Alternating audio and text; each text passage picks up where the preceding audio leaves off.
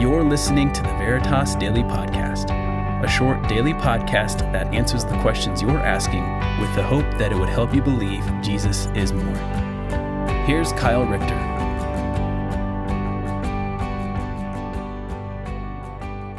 Hey all, welcome to the first ever episode of Veritas Daily. I won't lie right now, I am sitting on the floor of my closet speaking into my iPhone.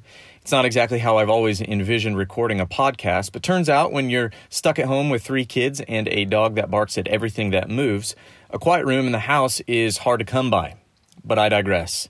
We're really excited about this podcast because we love hearing, we love interacting with the questions that you all have, and that's what Austin and I are hoping to do in this time, respond to questions that you all are asking. And our first question, it comes from a text that I got just the other day, and it read, Kyle, where's God right now? I love the honesty. And my guess is that it's a question that a lot of us are asking right now. God, where are you? I've been thinking a lot about Black Sheep lately, not the animals, the movie. You have no idea what I'm talking about because it came out in 1996. I get it. I'm old. But since you most likely haven't seen it, let me tell you, there's a ridiculous scene where one of the main characters, played by a guy named Chris Farley, he's standing at the top of a mountain. I don't remember why, but at one point he slips and he falls and down he goes, end over end over end. And at one point, as he's kind of halfway down the mountain, he's able to stop himself. He reaches out, he grabs onto a plant, and he uses it to stand up. And now you probably know where this is going. As he does, as he stands up, the roots give way and back down the mountain he goes. Now, when he finally hits the bottom, he pauses for a second, he stands up, he's woozy, he's completely disheveled. He looks up at the top of the mountain, he screams, "What the heck was that all about?" Google it, it's funny, I promise. I've been thinking about it though, because I think that's kind of what life feels like right now. Most of us, we're looking around, we're asking ourselves, we're asking each other, what is happening?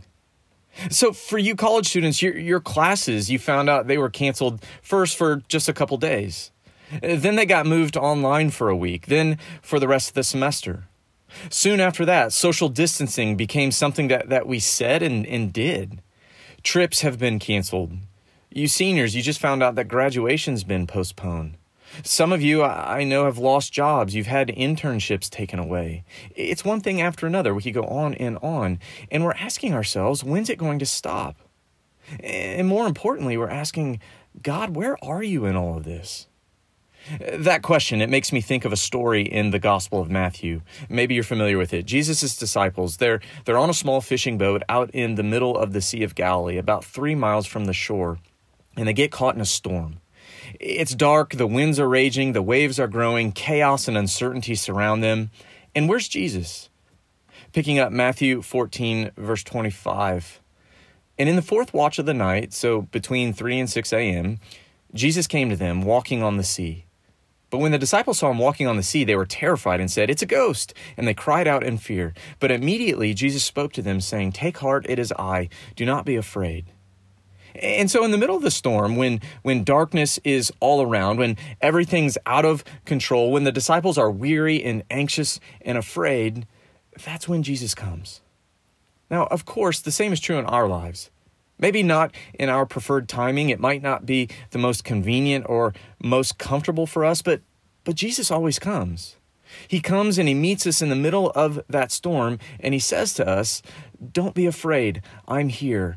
The waves crashing down, the wind, the darkness, the chaos. I'm in control of it all. Don't worry, I'm here. You can trust me." See, when the storm is all around you, whether that storm is a global pandemic, a breakup, the divorce of your parents, or something else, what are you looking to for help? Remember that dress a few years ago that went viral, the one that we all talked and argued about? Is it white and gold or is it blue and black? Different people saw it different ways, right? Apparently it's blue and black. I still to this day think that it's white and gold. Now, scientists and psychologists and bloggers and media outlets, they had all sorts of explanations for why it's possible for different people to see different colors when we're looking at the exact same thing. And that's interesting, but what's more interesting, at least to me, is this. We often believe what we see, even if it isn't true. So back to Jesus and the disciples.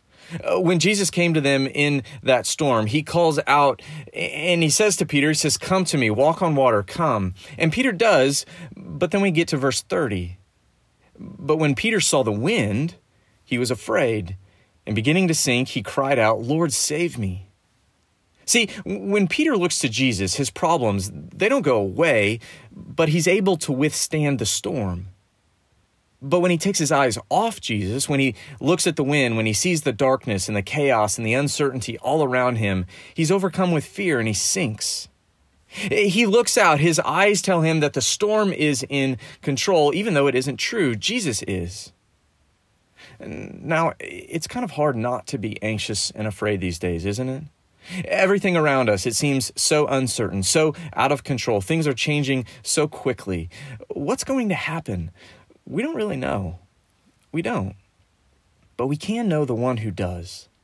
The one who holds the wind and the chaos and the darkness and the uncertainty of our circumstances, whatever they are, he's holding them in the palm of his hand. And so if there's anything I'm learning right now, it's that when the storm is all around us, when our circumstances are out of our control, what we look to, what we fix our eyes on matters. It's the difference between sinking or staying afloat.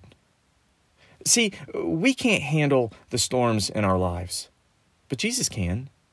You and I, we aren't equipped to deal with the storms, but Jesus is. And so let me encourage you today, as you're struggling to find God in your circumstances, whatever they are, look to Jesus. Fix your eyes on him. Thanks for listening to the Veritas Daily Podcast. If you enjoyed this content, consider sharing with a friend or posting on social media. You can also give us a rating. That helps others find this podcast more easily. We'll be back tomorrow, same time, same place. See you then.